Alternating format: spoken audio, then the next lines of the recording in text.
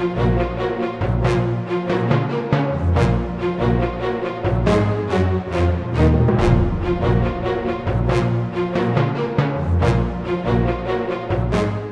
and welcome to episode 47 of Penny Red. My name is Daniel Hodges, writer and designer of Victoria, and your host. This week's guest is Josh Roby, who, by his own admission, makes books and games and things, some of which you've heard of and some of which you're going to hear a lot more about. In any case, you can check out all things Josh Roby at joshroby.com. So hi Josh, how's it going? Hi, thanks. It's going pretty well.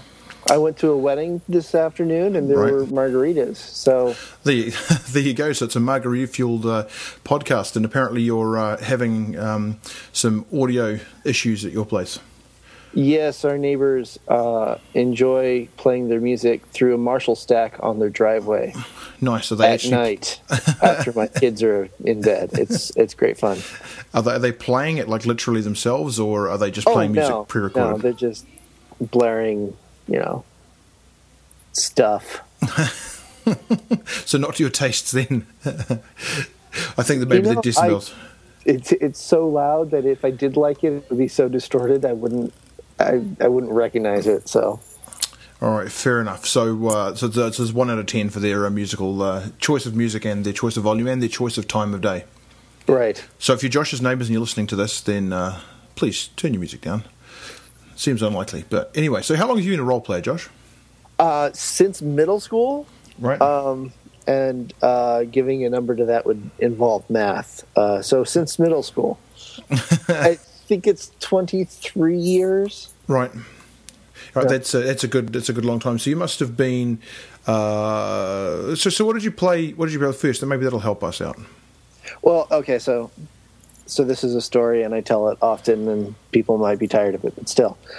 When we were in middle school, my friend Robert and I really liked Teenage Mutant Ninja Turtles. Right. And specifically, we liked to draw them, and we drew them all freaking day long. Mm-hmm. And so we found at the comic store this book that was full of pictures of Teenage Mutant Ninja Turtles and other crazy animals holding various weapons, basically. And other strangeness, you might say. Yes, it was Teenage Mutant Ninja Turtles and other strangeness. And so Robert got it, and we copied pictures out of that book for like at least a month. And then Robert came to school one day and said, I started reading the book, and I think this is a game. He'll be first against the wall when the revolution comes, reading books. Yeah, exactly. So that's how we got started. We played Teenage Mutant Ninja Turtles and other strangeness. Right. I liked Teenage Mutant Ninja Turtles as well. I think that I've mentioned this before, but we never played it, I don't think. I think we just made up the characters. We enjoyed the point, and we sort of tried to sort of bolt that onto another system. I don't recall how that went. Making characters was far and away the most fun part of that game. The play left something to be desired. Yes, perhaps even more than one thing. So you started with the Teenage Mutant Ninja Turtles in middle school, and then? Oh God, so many phases of play. A lot of GURPS in high school. Right. A lot of World of Darkness in college. A lot of indie games since. And so, with World of Darkness, what did you play? What particular strain? Amusingly, we actually played online on Mushes, on multi-user shared hallucinations and multi-user dungeons. So I played a lot of Mage and a lot of Changeling, a ridiculous amount of Changeling. Right. For years upon years. I hosted games, I ran games. Yeah. That was a large part of my life for a long period of time. Right. And did you ever play it with, dice and pencil and papers, or was it largely just storytelling, using that as sort of a backdrop? I believe I played Changeling at least once. Right. On tabletop. And I actually ran the game. I didn't play it. Right. I can't actually remember ever playing tabletop Mage. But now I'm writing the Progenitors book, so I guess that works out. Indeed it does. So what would be the first game that you played you would consider an indie game, and what was it about it that made it an indie game? Oh, man, the first one that I played, I think, was Dogs in the Vineyard. Right. I stumbled onto the Forge because I was writing a game for my girlfriend. And stumbled onto the Forge that way. And then three of us, myself and Jesse Bernico and Paul Tevis, decided to storm the local con with indie games, Right. Which we did, and made a significant dent on the play culture there, which survives to this day in the form of BarCon. Nice. Well played. And so that game that you're writing for your then girlfriend, did that become anything, or did you go, this is not what I want it to be at all, and then do something different, or did it was sort of the genesis of, well, it sounds like it came along at the same time as you got into indie games, and did that have an effect on the way that game turned out and, in fact, on your history with game designing? Oh, yeah, because Full Light Full Steam, you can see the two sides and the seams between for most of that game. It's a whole lot of GURPS, and it's a lot of indie game ideas bolted on and sometimes threaded in. It's not the most elegant beast out there, but it was my first game, so. Right. Cool. And so what are you playing now? When I'm not playtesting. That can be a problem. Yeah. We are actually, my regular playtest group is presently just playing a Wicked Age Chronicle campaign. Anthology. I don't remember what exactly it's called. But we played like 4 or 5 chapters of that. Right. And that's fun. Wicked Age is... I have a complicated relationship with Wicked Age. I really want it to be just slightly more than it is, but I really enjoy what it does. Right. Sure. And so how long do you play for when you guys get together? Like, what's a good amount of time to play, in your opinion? Oh, well, in my august opinion, a game is 3 to 4 hours, and if it strays any longer than that, you get some serious fatigue. Or if you're not getting fatigue after 4 hours, dude, you guys aren't doing it right. You're not asking enough of each other. Yes. If you do it for 6 hours, 8 hours, whatever else. If you're not taking a break, you could be doing more. Yes, yeah, sure. I guess it's quality rather than quantity. And have you played much online? I mean, for years I played on Mushes and Muds. I just recently started playing on Google Hangouts, which is fun and a very different experience from my prior online play. Yes. A whole lot closer to tabletop. Yes. That's sort of where I was going with that, in terms of how you found the amount of time you can play a Google Hangout game as opposed to a regular tabletop game. Some other guests have found that it's more intense. There's less crosstalk because of the problems that it creates with the audio. So it tends to be a more intense experience. They play for a shorter period of time. Yeah. The best thing I can say about Google Hangouts is that whenever you play online, like 1 hour of online play is never equal to 1 hour of tabletop play. Usually 1 hour of online play is maybe half an hour to 45 minutes of tabletop play.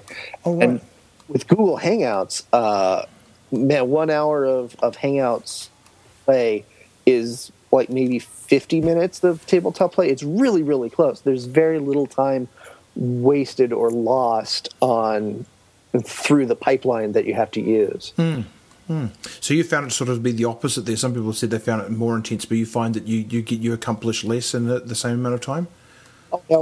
I always feel like I accomplish less online. Right. Hear me not actually be true, but that's... Oh, no, I mean, perception is truth in terms of your gaming experience, right? Like, that's... I don't think there's any way to say for sure what it's like for or empirically, say, what you can and can't get done. But I guess really the angle I'm going for is, when you're sitting in a room full of people, I find it quite easy to pick out a single conversation, but I find it much more difficult online if there are several people all speaking at the same time. Yes, exactly.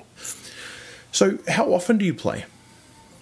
Well, when our weekly playtest group is cracking, we play weekly, but that's not always exactly weekly.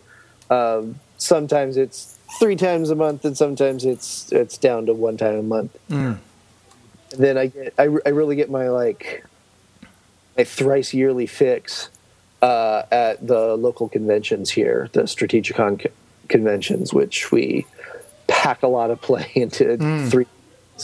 Right. And being a parent, do you have any tips for people who, want to get out of the house and game, and ways that you sort of make that happen, or help to make it easier for perhaps somebody who stays behind? No, but if they've got tips for me, I'd love to hear them.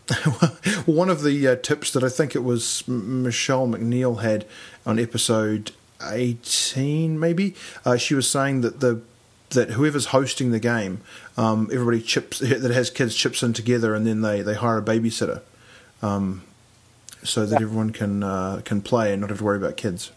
I haven't quite yet got to actually experiment with that, because unfortunately a lot of the gamers that we know who have kids, some of them have gaming spouses and some of them don't. Right.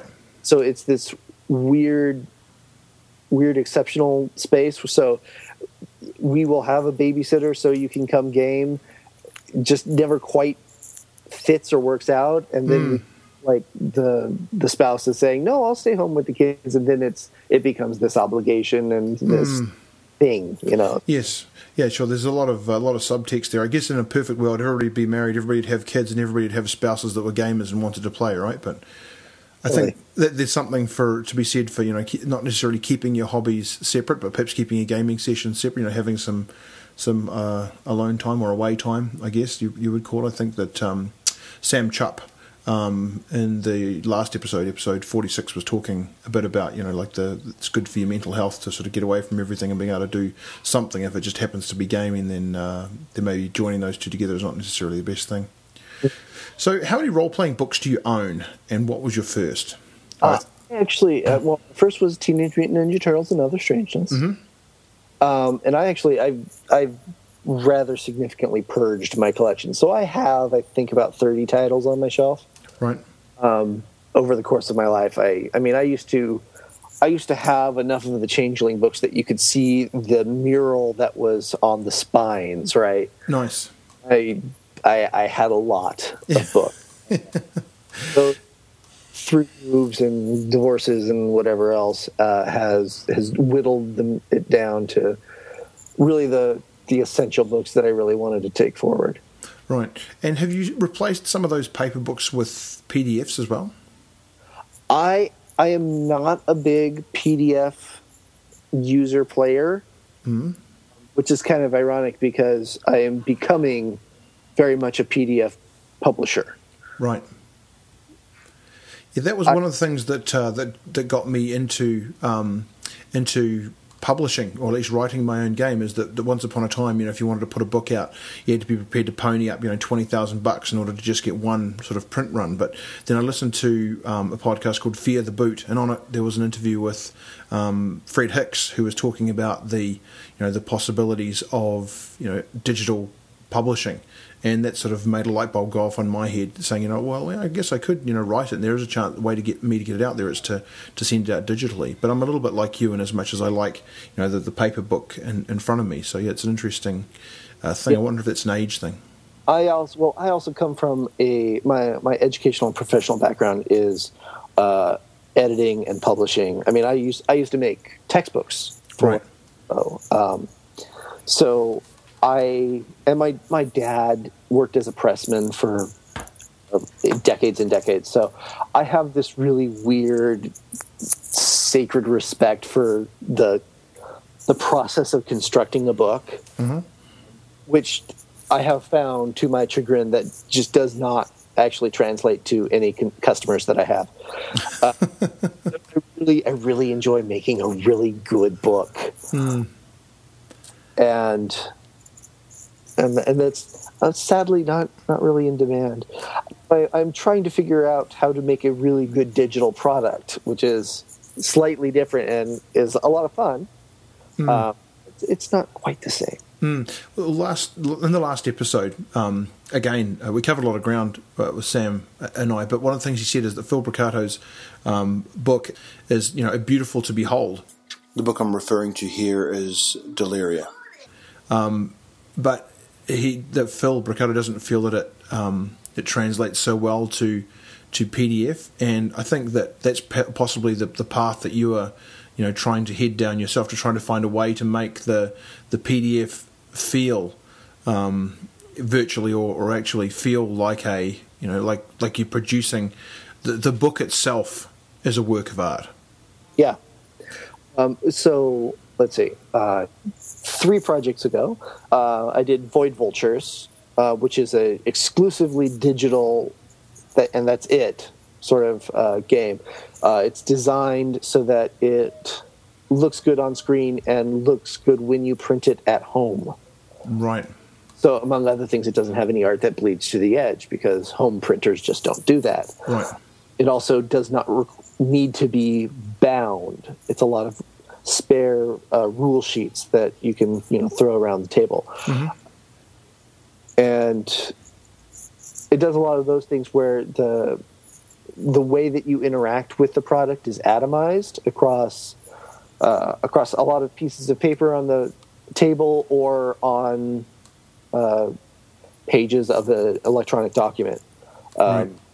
And that was, to some extent successful, and also highlighted a lot of pitfalls and traps. So sort of the 2.0 of that is my Vicious Crucible series, which as far as it's sort of a 2.0 because it's not a digital product at all. There is a digital version that you can download, and they're actually, I forgot the word for selling my own stuff. Promote. That's good. Shill is the one that I was looking for. are free. They're Creative Commons, and they're a download at joshroby.com. So go get them. Of course, why not? They're free. But like among other things, Void Vultures revealed, especially once you started getting all the expansions that were stretch goals from Kickstarter, that there were just too many rule sheets on the table. Vicious Crucible tries to fix that by having one that is necessary and then one that is optional and apropos for the current setup. Right. And that works a lot better. Yeah, well, I mean, not being able to find the piece of paper is one of the most frustrating experiences in life. But just going down that path means you're treading you're at the vanguard, really, of trying to make that digital sort of the digital edge that role playing publishing seems to have at the moment, and trying to address some of those issues that people have with that feeling they had for actual books. But I mean, and then the flip side of it is that once you condense the rules of the game down to one piece of paper, both sides, it becomes so small that it doesn't feel like a product anymore. It doesn't feel, if somebody gets it, they don't feel like they've got something cool and awesome and fiddly, right? Yes. So how much is packed into those 2 pages and how much will show up through emergent play. When it just comes on one piece of paper, it doesn't really feel like it's a big thing. Yes. Yeah, it's another interesting problem, I suppose, or I'm not quite sure what the opportunity, I guess, is that with the production of role-playing games through PDF, it's harder, I should say, to convince people of the value of what it is that you're producing. I mean, everybody's got a computer, right? Everybody can sort of bang out some words on a bit of paper. What am I actually getting here? Like there's a certain feeling of solidity and validity to a nicely bound book, regardless of the contents. Yeah, and honestly, I think the digital only will very shortly become an app-driven sort of thing. That's really the next step. Right after you get you get your PDFs, and then maybe you add a couple of the little buttons and form fields that PDF can handle, and then you want to go any bit further than that, you're really looking at an app. And I think that would be really really interesting to play a role-playing game, a tabletop role-playing game that, like, your tablet is on the table and is an essential part of play. Yes. I hope somebody else will figure that out for me. So if you were going to have a final role-playing supper, and you're not necessarily going to have to be executed, but it's the last game you're ever going to play, like everybody's going to suddenly forget, or you're going to be transported to Mars, or you're going to go somewhere where role-playing games are illegal, what game would you want to play? Well, I think the clever answer is 1001 Nights, because that one never ends, right? Yes. But if you actually had you had a finite amount of time. A finite amount of time, then I want to play something really punchy, something like PTA or Sorcerer. Right. Really going to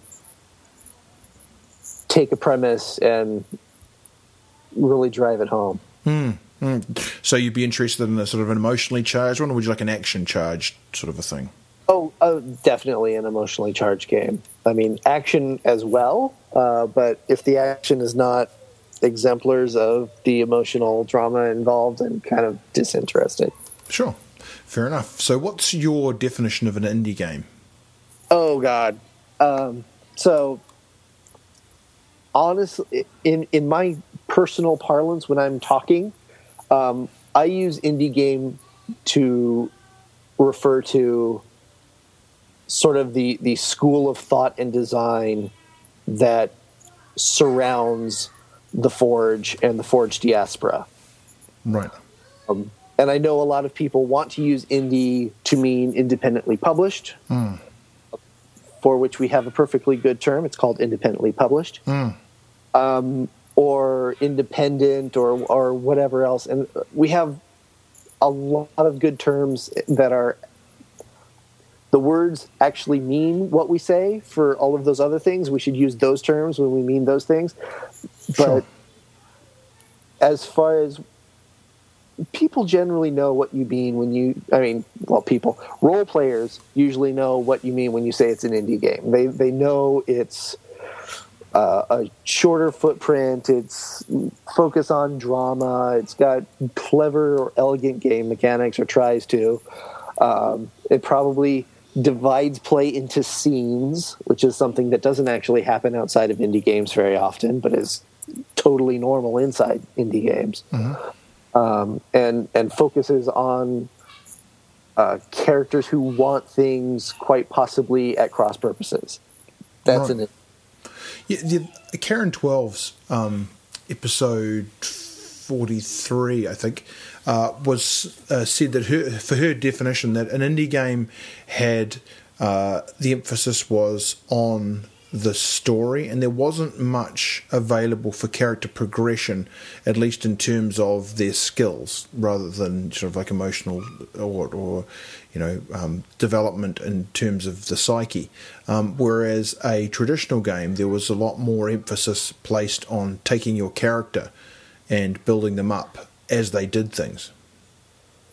That's interesting, because that's kind of the divide that I'm kind of aiming myself at right now. Right. Because I do really like the gameplay that focuses on personal drama and development of psyche and character development. But at the same time, I really want to spend my points to make my character better at things. And I would like a big, long arc or slope or whatever for that progress. It's my one complaint with Apocalypse World, because I love that game to something. I don't know. Distraction? Sure. I really, really like playing that game. But its mechanical progression, especially for how I like to play my characters, only goes to about 6 to 7 sessions. Right. And then there's just nothing left to do mechanically. So that's one of the things that Rennie Jenny is going to try and address. But for those people that don't know what Rennie Jennies means, maybe we could dig into that now, because I've got a couple of questions I want to ask along those lines. So Rennie Jennies is Renegade Jennies and Boilerplate Jack, steampunk role-playing in the world Atlantis broke. Right. Tag ICMF. So what can you tell us about it? It is it's my current big project. Right. And it's a global steampunk game and it features picaresque roleplay, which is like as abstract and arcane as you can really get. But what I mean by picaresque roleplay is that it takes as its inspiration Firefly, Blake 7, Farscape, and really those will get you exactly where I want you to go, because you've got a group of people who have fallen through the cracks of normal and respectable society, but in so doing, they have found a route to sort of outside power in being outsiders, and that they come into situations and they have the power and the ability and the freedom to make change, or simply to survive and get out sometimes. Right, sure. But it's also, one of the important things for me is that it's a global steampunk game. Sure. So I've got the Comancheria and the Sultanate of Acha and Zululand and the Full Jihad and all of this other stuff that's happening in the country and is fascinating and awesome and grist for roleplay. I'm trying to shovel in all of that stuff, as well as, your dude Jodhpurs who says what. Yeah, that was one of the things that when I was writing Victoria, my background is in science, and I've done some science writing in the past, and I find it very difficult to sort of not give something a thorough treatment. So I set Victoria in Victorian London essentially, but I did peripherally mention the Raj and explorers to the South Pacific and stuff like that. But I in my back of my mind, I still think a little bit about it now. Is about writing some expansion material for that. But it sounds like you've gone for the for everything all at once, and you've gathered up all the good sort of evocative bits to play your or at least to allow your characters to play off against. Yeah, here's hoping. Now, the question I wanted you to ask you about, well, actually, the first question is, what's your timeline on that? When can people find out some more information about that if they're interested, or when can they look for something more solid coming out? My timeline on that is I have a 4-month-old baby.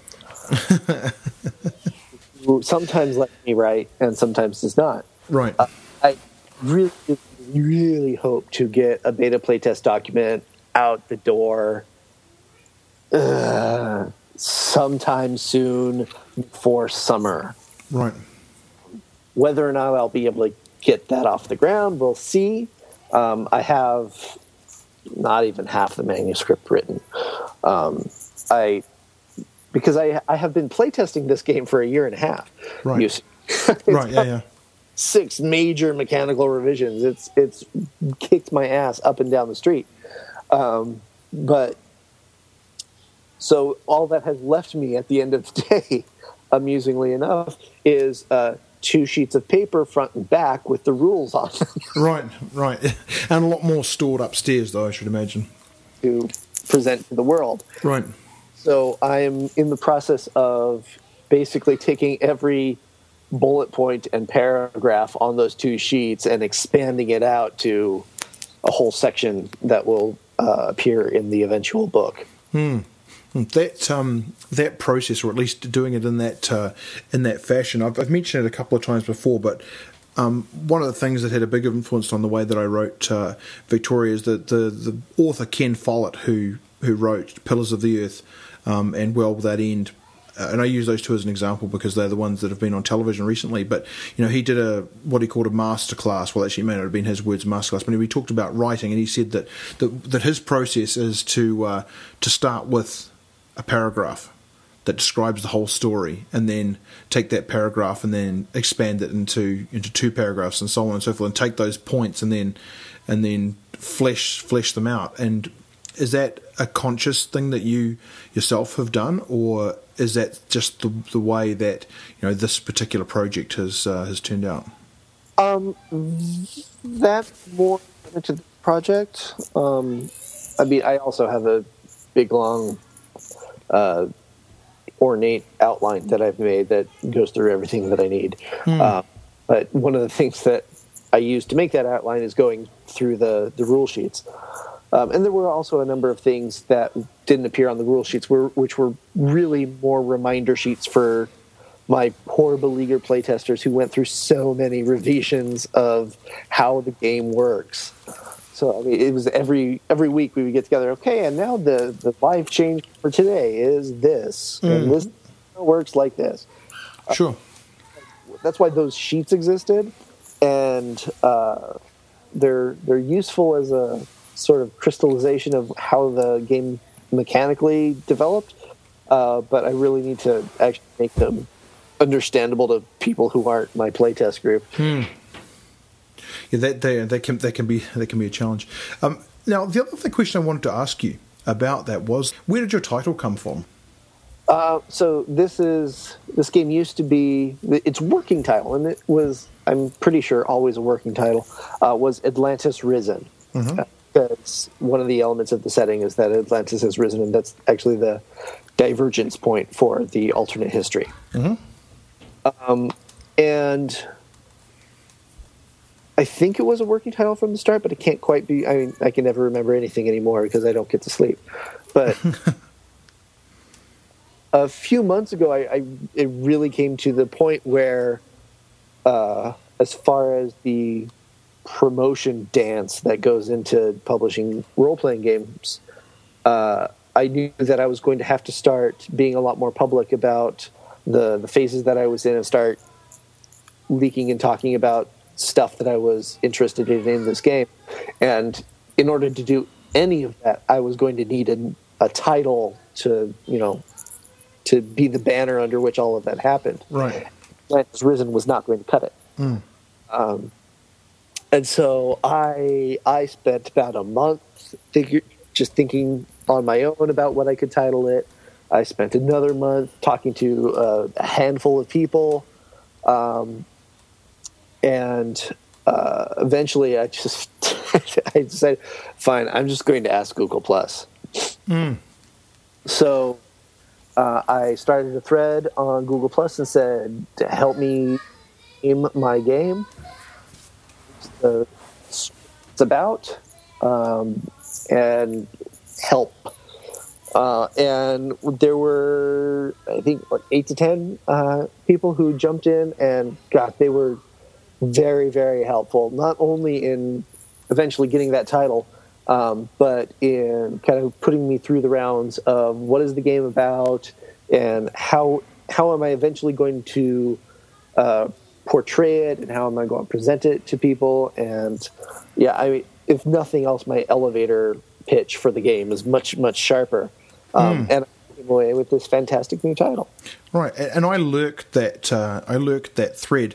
And while I was reading it, I was sort of thinking a little bit about a conversation that Jason Morningstar and I had, and I was looking at it, and I was inside, like my designer mind was going, no, Josh, no, don't talk about it, don't, because it'll fritter away into the air. I mean, obviously that was not happening, but for myself, I'm the exact opposite. I feel like when I'm writing, I need to think all the thoughts myself, or it sort of sucks away my impetus. I feel like in some ways I'm not doing it myself anymore. So for Victoria, before I even ran a first playtest, I wrote an awful lot of it and revised it and imagined it and reimagined it before I even wrote one playtest. So the game I'm developing at the moment, I've started doing playtesting much earlier. I'm trying to break myself of that idea. But I guess what I'm coming around to saying is that something that you've always done, that you're happy to sort of outsource? Well, not outsource is not the right word. Crowdsource. Sure. Yes, that's the one. Not outsource, crowdsource. Are you happy with crowdsourcing your ideas and sort of like collating all of those things and giving credit where due in the credits of the book and stuff like that, or do you feel like is that something that's new to you? I'm very happy with it. I am not at all comfortable with it. Right. because good. I'm not a freak then. Okay, go ahead. I want it to be perfect before anybody sees it, right? I want to get everything done and all the jots and tittle corrected before it sees the light of day. And I have slowly and painfully come to the realization that really doesn't work. Right. That there is this fantastic resource of creativity and criticism and whatever else called the internet / my friends / my fan base, in giant scare quotes right there. And there are a lot of people who are really, really happy to lend a hand and help you refine your ideas and get to a place where the ideas and the finished product is a lot stronger than it would have been all by yourself. And that's the noble creative side of it. The underhanded marketing side of that is, man, you have to get people talking about your game. Oh, yeah, for sure. Started a lot sooner than you think. It's a whole lot of work to create a community that cares about your game, that will talk about your game, that will play your game, that will evangelize your game. And this sort of thing helps that task. Yes, there's the game that Victoria I wrote primarily for myself. It was a way for me to sort of think about what it was that I thought about role playing and then turn it into a book and into a game that turned out to work. But yeah, getting, like you say, that, and we haven't really talked about this on the show before, so maybe you can dot a few extra I's for us here. But in terms of the way that the internet works now, that when would you say you would start to talk about it where people outside of your very small group would start to hear about it? Honestly, I think the key ingredient that you need to nail down is you need to know what the premise of your game is. Right. Which might sound a little weird, but for this game, I didn't know what the premise of the game was for a long time.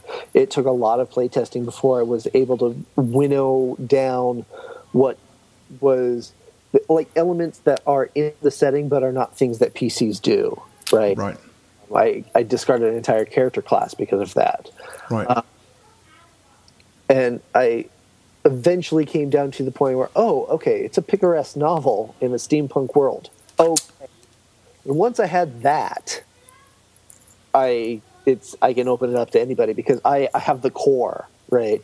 And I share my enthusiasm for that core idea and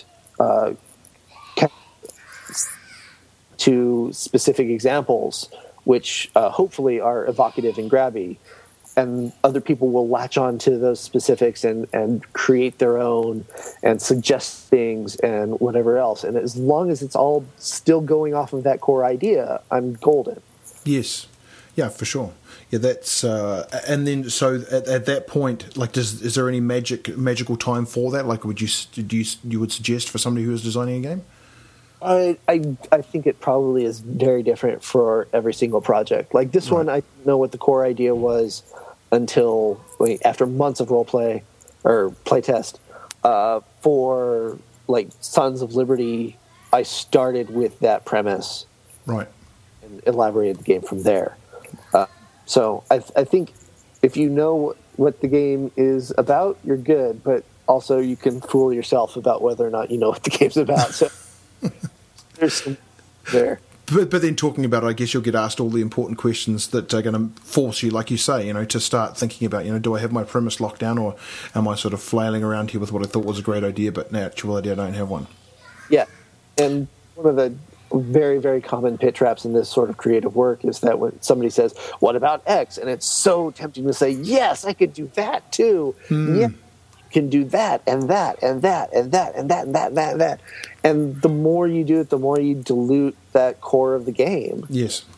You have to be really, really careful that, yes, it can do that yes, it can do that because that is in line with the core premise. Okay, so that's Rennie Jenny's in a nutshell, but you've actually got a Kickstarter on the go at the moment. Yeah, that's the next installment in my Vicious Crucible series, which is sort of an experiment. Right. Standalone situation first games. So they come with 6 PCs and a number of NPCs and a situation and a setting. And more or less it goes straight from 0 to 60 and psychological damage ensues. And it's designed to be played in. You could play the long form in 3, 4, maybe 5 sessions, or you could really smash it together into a con session. Right. But it's all standalone and self-contained, which I'm experimenting with to see if anybody actually wants. Really boils down. Sure. And where can people find out about that? It's out on Kickstarter right now. Vicious Crucible 3, or just search my name, Josh Roby. And right now, as of this recording, there's 8 days to go, and we have a little under $1,000 to raise. And basically, I'm going to make these until the Kickstarter stop working, is what I've told myself. So I've already done 2, and this is the 3rd one. Mm-hmm. And I think the internet / my audience will tell me when the series is over. Right. Fair enough. Is, will I make more, or am I done? And I'm going to find out on Sunday. Yes, indeed you will. Good luck with that. All right, so what causes a role-playing game to die before the story finishes? And just lots of things. Kids. People moving away. But I think we're outside of those, like, I mentioned in passing Apocalypse World, where unless you want your character to switch to a new playbook or start a new character, sometimes the mechanics end before the story ends. Right. And you can sort of play that out sometimes. Sometimes you can sort of play a denouement episode, which is playing out the rest of the story, only barely touching the mechanics or whatever else. Sure. But also there's, especially when you get to like serial play, like every time we play, we do a thing like a leverage game or something. Sure. It is possible to exhaust the setting premise potential. I'll just throw some words together there. But the number of things that you can do in this setting is finite. I mean, it's often very, very big, but still finite. And sometimes the stories that you are telling, and the stories are about the characters and their relationships with each other. Sometimes stories do not match. The length of the story does not match the number of things you can do. Right. And there are ways to fix that, but it's a really big hurdle. It's a big obstacle, and it can kneecap your game, and it can kneecap television shows because it does that all the time. Any examples you can think of? Supernatural is facing that right now because they, like season 5, I think.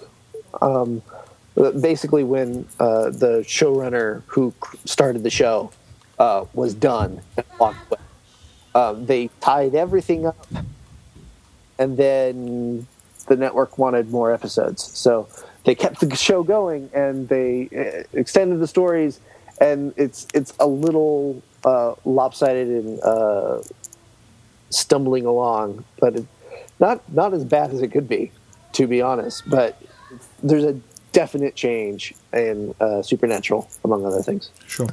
Opposite of that problem is the Stargate franchise, which continues to have things that you could do long after they have already gone through, I think, like 4 rounds of character stories. So if you could role play with 4 people, living or dead, who would it be and why? And you can't choose deceased family or somebody just so you can see them again, and you can't choose game designers. and you also can't choose somebody who's in your current group, because obviously those are the people you would want to roleplay with the most. Oh man, I can't include game designers at all? Well, sure. I mean, you're the guest here, Josh. You can really choose whoever you want. I'm just hoping that you choose some interesting types. Well, Kurt Vonnegut is hands down my favorite author of all time. Right. He's wacky and whimsical, and I think he would be right at home at a gaming table. I think that would be fun. Brand Robbins is an old friend who used to not actually live anywhere close, but we used to play on those mushes all the time. Right. And we don't mush anymore, and he now lives way over in Canada, and we never see each other. And man, it would be great to play with Brand again. Right. Ryan Macklin, of course, right. My long-distance collaborator on pretty much everything I do. Right. He's my editor on Vicious Crucible. He's my collaborator with Rennie Jennings. Right. I edited Mythender with him. And he's hopefully going to be putting out his own game, Sorcerer's Sands, that's using the Void Vultures system. Right. So we do a lot of stuff together, but we don't often get to see each other, and we very rarely get to game. So he'd definitely be at my dream table. Right, sure. And the fourth is I'd really like to play with my wife, because I don't get to do that anywhere near as often as I get to. Right, you've got a gamer wife? Oh, yes. Yes, I do. Oh, lucky you. Well played. There are actually a number of people I've had on the show who have gamer wives, and just an ephemeral idea I have for the future is I would like to do a sort of a group of questions with sort of a he said she said type scenario where both the partners would sit down together, and there'd be a group of questions where people sort of disagreed about stuff, and we'll find out if there is actually any sort of differences between the way that ladies game and the way that gentlemen game. But that's something for another time. So what do you think you'd play? Oh, God, with those people? Yes. Something a little whimsical. Hopefully not downright wacky, because that gets old. Maybe like Unknown Armies, or I honestly probably just PTA, because then we can Primetime Adventures, so we can just make up our own setting and have that. All right, and any particular setting you'd like to see play out? Yeah, that's something that I think I would leave for the table to figure out collectively, because I think the brain power in that table is a lot more than I have in my skull. Fair enough. Okay, so going to the flip side of that then, hell exists and you're sent there condemned to play a certain style of game for eternity. What would it be and why? And this doesn't mean like I really don't want to play a particular game. It's a sort of a type of game or a way that a game goes that you don't like. I think the kind of game where the GM has a story for you to play through. Right. You aren't actually going to affect that story. You're just going to play through it. Right. Because I could play that for a few sessions, but after a while that would really start to rankle. And if I played it for eternity, I would go insane. Alrighty. So who would you be playing with? Oh, geez. And this doesn't have to be a specific person. This can be just like a type of role player. For maximum torture, I think everybody else at the table would be totally happy with it. And would get annoyed with you if you tried to derail? My character's at a precipice of moral quandary, and they're like, we don't care. Roll the dice, Josh. We don't care about this quandary of yours. Unless you're going to throw yourself into it. So who is your favourite hero and why? Oh, God. I don't know. Quite possibly Hank from Terriers. Okay, and why is that? Because Hank is a normal guy. He's the best thing about Terriers is that it's a private investigator's case every week, but it never ever strays away from understanding that the characters are are people, and they're human. They have human problems and backgrounds and whatever else. The pathos on it is just palpable, and I love watching it. And I love watching Hank, who's very heroic despite having a whole ton of crap, monkeys on his back and whatever else. So, all right. And so, who's your favorite villain then? Favorite villain? I don't really like villains. What? Because as far as I'm concerned, in any story, if you can get to the point where you can point at a character and say he's a villain, right? It's just unredeemable. I don't care about them anymore, right? Okay. But at the same time, villains are different from antagonists, right? So, like Zuko from Avatar: The Last Airbender is really grabby and evocative, and love to watch him do his thing, most of which is wine. But it's I love the Zuko episodes, right? And Zuko alone is probably the best episode in the whole series, and of course, he doesn't stay a villain through the rest. I mean, spoilers. So, do you have a role-playing game soulmate? And if so, what is it? A game that just fits you? Wish I did. Because, man, my life would be so much easier. And I wouldn't have to design role-playing games. Because it would already exist. Yeah, that's the thing, isn't it? I wonder whether a game designer can't really have a role-playing game soulmate, because as you're saying, you're always trying to write the game that you would like to play the most. And so by having a soulmate, then perhaps would remove the impetus from the writing process. And like, why am I writing this when the perfect game already exists? So good point, Josh. Well played. Well played. Okay, what's your worst con experience and why? And what I'm really hoping is that you've got some crazy type of con story that you can blow my mind with, because I'm actually very lucky that in all the games that I've run, I haven't and run in, I've never really had any really awkward or difficult situations. So that may be more because the sheer volume is not there, but I may also just have been lucky. Have you got any good tales to tell us? I sadly do not. Well, that's good. It's good you don't.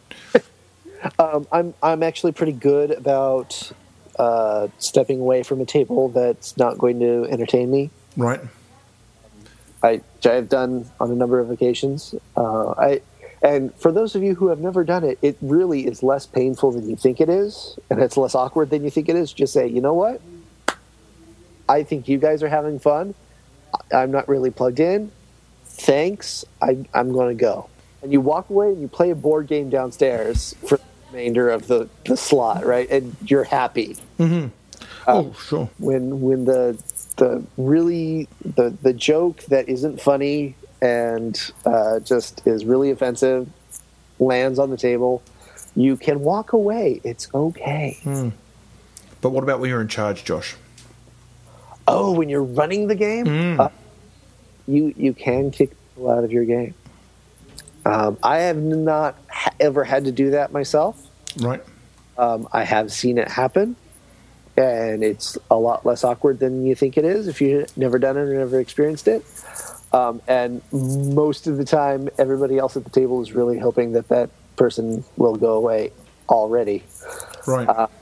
But yeah, I have had some friends who have asked players to leave, or told them that this is not the game for you. You're not going to have fun. Right. And man, now I'm going to have to remember it because my friend Colin has the best response, which is, so what is your character doing? What now, is that important and significant and forwards your character arc, or are you just masturbating at the table right now? And they say, I'll get my coat. I think this actually whipped that character into shape, and they actually, started playing the game and not just futzing with the scenery. Right. But yeah, it's good times. So have you ever had any of those experiences in an actual gaming group? Because that's takes it to the next level. No, I have not had that problem. but I'm paranoid and careful. I mean, our current playtesting group, which has been meeting regularly and this is scary and weird, almost 7 years now. Wow. Yeah, it's ridiculous. But when we first set it up, the first time we met was let's get together and play a game, and then we'll see if we want to make this a thing. Yes, right? yeah. That's interesting. You should couch it like that, because that's one of the threads that's been sort of weaving in and out, is this idea of because you have very little time to spend outside of your family obligations. The older you get, getting that gaming group together that really works is important. And in a lot of ways, it's like a date, right? Like you're actually like saying, "Is this somebody that I want to spend a portion of my life with?" Yeah, totally is. And so after your first date, everybody agreed that it was going to work, or did you just kick some people out, or not invite them back next time, or? We continued on, although the membership has changed over the years. So, I mean, it was we have 2.5 of the original players are still with us, and we've lost some and added some over the course of years. Right. So going to the flip of that then, what's your best con experience and or best convention, and why? So this is hard because like con, I love the strategic cons out here in LA. They're little cons. They happen 3 times a year, and it's the best kind of local con because you show up, you play games, you go home. Right. It's just optimized for that, and it's awesome. And it does what it says on the tin, right? Right, sure. But then, on the other hand, there's Nerdly Beach Party, which is a thing we do out here where gamers from LA and from San Francisco all get on the one and meet in the middle in San Simeon, and we camp for 3 days and game in and around that. Right. And there's a whole lot to be said for that, because it's got a very much a family feel at this point, because we've been doing it for a while, and there's alcohol at the table, among other things. Right. There's bacon, yes. Which is, and also there is very little of the really unfortunate politicking and jockeying that can happen at a bigger con, as far as who gets to go to lunch with who and all of that. Is that a thing? It can be a thing. And I know there are a number of designers I know who have stopped going to cons because it can get really hairy. Is that right? Yeah, because people want to, meet their favorite designer and have lunch with them. And unfortunately, there's only so many lunches in the weekend, and so many people can fit around a table, and it just gets kind of creepy sometimes. Is that right? Oh, yeah. Well, I'm apparently, yeah. I mean, let's be honest, I'm not popular enough probably to people to want to have lunch with me, but at the same time, it never occurred to me that would be a thing. But I suppose you're right. Like you've got to have, lunch with Josh Roby, and you've got to find the big enough table to fit everybody around. It hadn't occurred to me. So maybe that's a good thing, because I tend to like my own company, so that might actually be a bit much.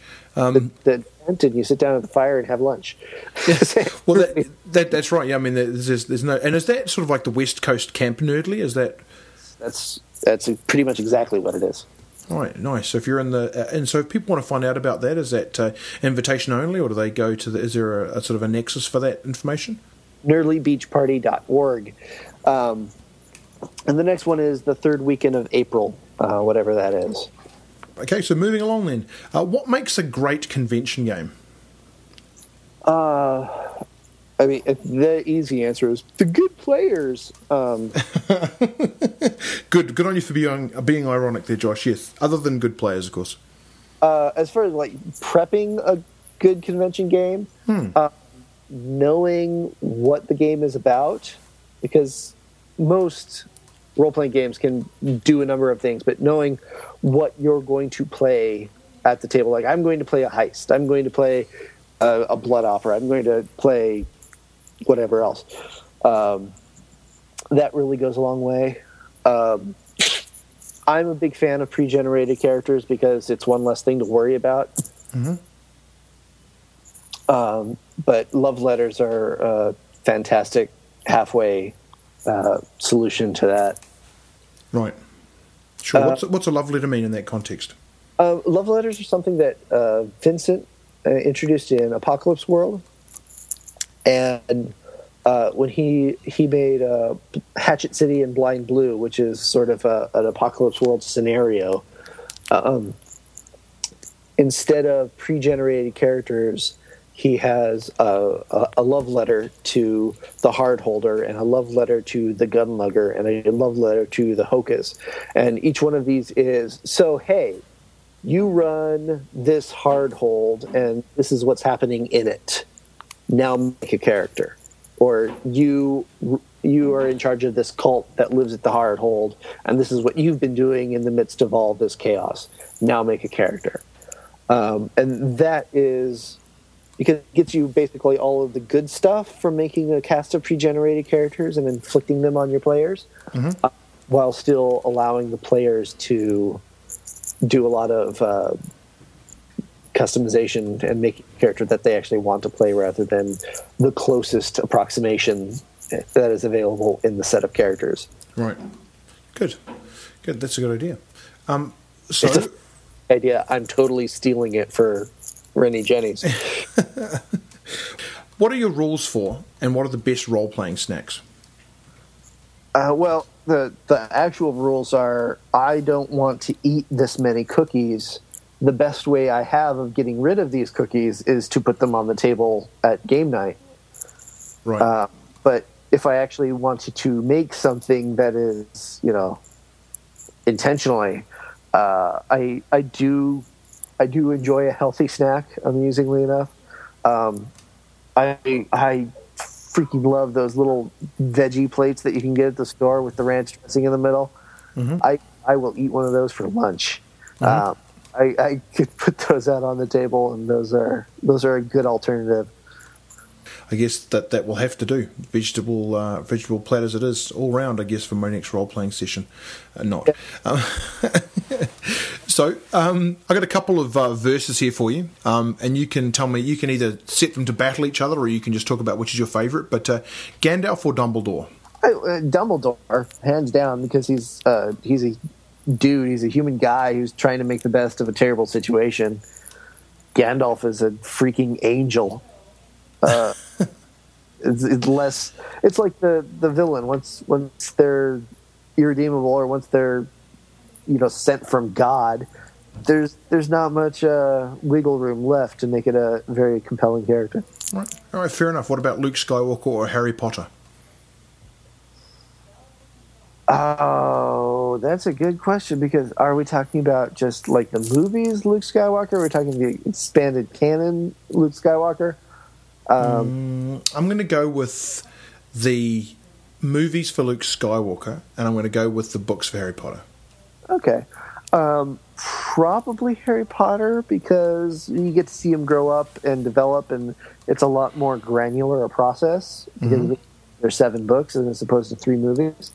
And there are a lot more moral revelations that he goes through. I mean, he really becomes an adult, whereas Luke kind of gets trained to be a emotionless monk, which is not really the same thing as an adult. That is true. Yes. Okay, I'll give you that. What about John McClane or Han Solo? Oh, Han Solo, easy. That's pretty common, but now it gets the really tough questions here. Han Solo or Indiana Jones? Yeah, that is the tough one. Because Han Solo's got the roguish scoundrel thing going on, and that's fun and pretty attractive. But the Indiana Jones has the actual scientist and academic, knows what he's doing. And apparently is an OSR spy during the World War, so that's pretty awesome as well. I think Indiana Jones. And what about Indiana Jones or Deckard from Blade Runner? Oh, Deckard's a dick. I don't care about him. Fair enough. Okay, so for all the marbles, Josh, if you had one role-playing related wish, what would it be? I'd really like to be done with Rennie Titties. Ladies and gentlemen, Josh Roby. That's it for episode 47 of Penny Red. For any questions or comments arising from the show, daniel@hazardgaming.com. Next week's show features Chris Bailey, who you may remember from episode 5. So until then, keep talking the walk.